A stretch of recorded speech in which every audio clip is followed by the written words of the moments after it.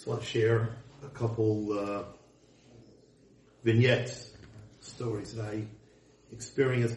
Happens to be interesting, very interesting things.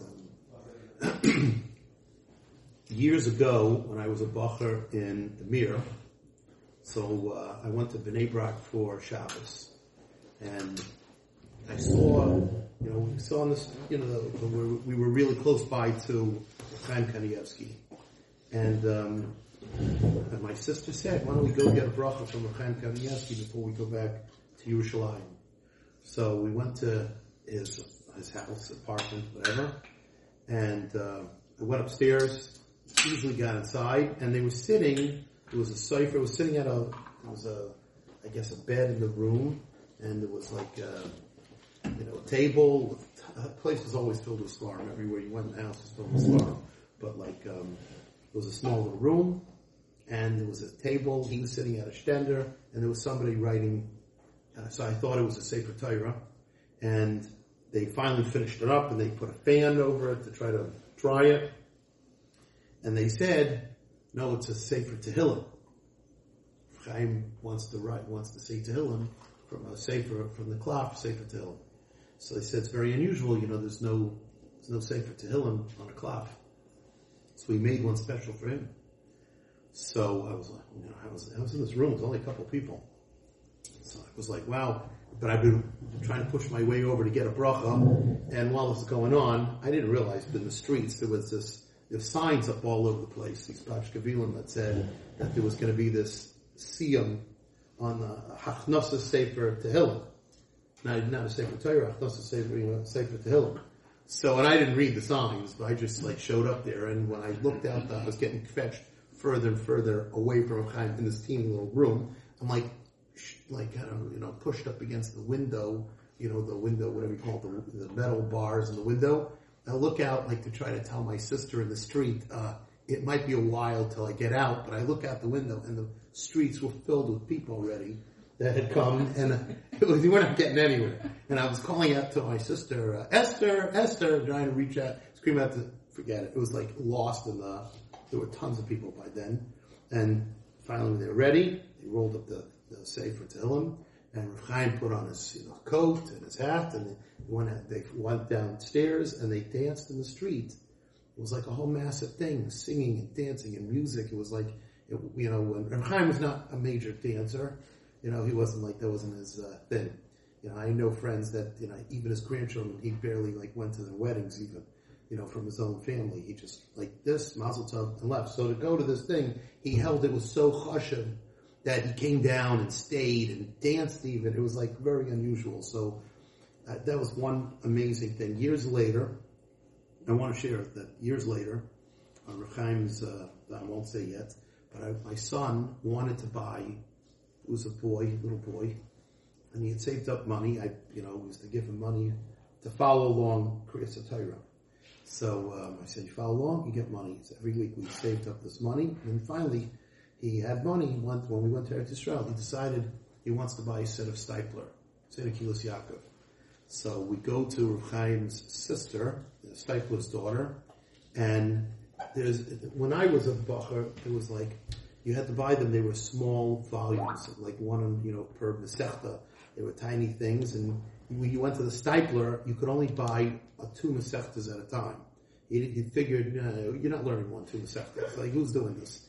So he says, I'm not giving you can't buy more than 2. So to buy the whole set, it's going to take you a while. Besides, you got to come back and say, I'm learning Prisus beyond this man. It's kind of, you're learning the mirror? Right. Then we throw you out. But then they switched to writing, they're making him in the bigger svarim. So she shows him two different volume, 2 sets. You could buy the small volume set, the mini ones, or you could buy the bigger ones that has a bunch of Masechtas in each one. So she asked me, she thought I'm the one buying it, so she says to me, which one do you want? Do you want the smaller ones? You open the case. You want the small ones or you want the big ones? So I turn to my son, a little boy, and I say, which one do you want? So she doesn't understand English. So she says to me in Yiddish, what are you talking to him?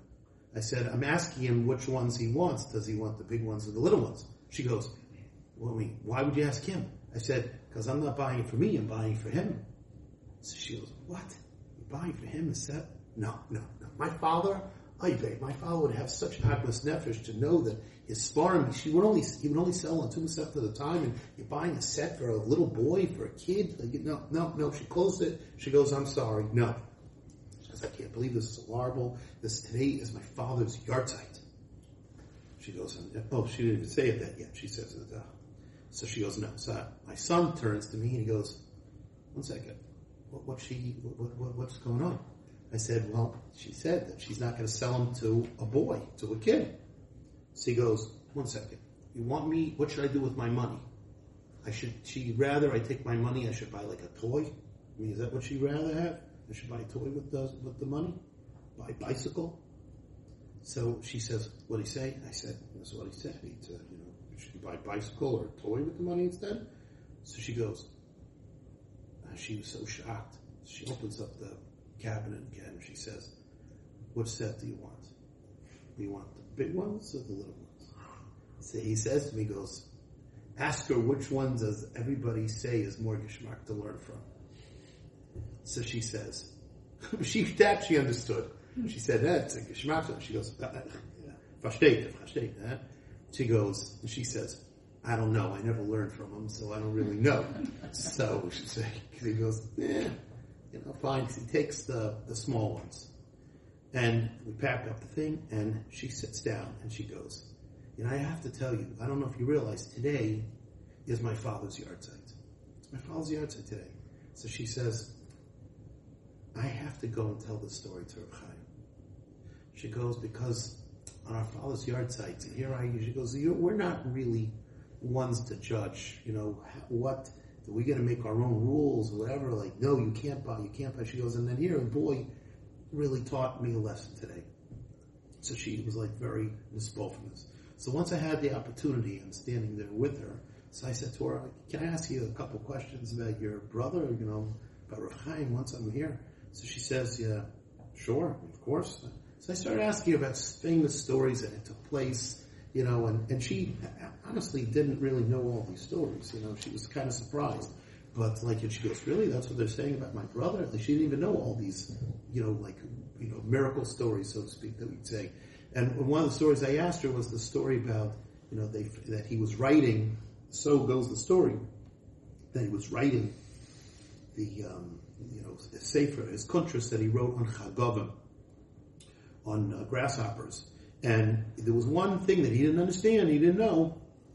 The story goes, through that window that I was trying to calling my sister out from, that's how I got a bigger schmack, from that time, because I said, through this window flew that grasshopper and landed by him, and he was able to figure out from seeing it.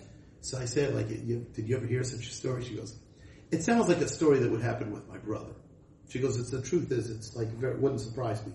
She goes, but he doesn't go around telling stories like this about himself. She doesn't say by the way, a grasshopper flew in it. She goes, you would never know such a thing. She goes, he just lives and learns, and that's it. And that's really what we gotta take from this, is really gotta just live and learn. And you see the famous pictures of him just sitting and learning. So even to say Tehillim is unusual. It must show that how important Tehillim is. That if, a person like that who just learns, his whole life was only learning, but he felt it was so important he would say ad k'nei kach that he had a special Tehillim that was made on a klaf, how chashuv Tehillim is. So we should all have a big aliyah from the Yahrtzeit. Thank you for sharing this.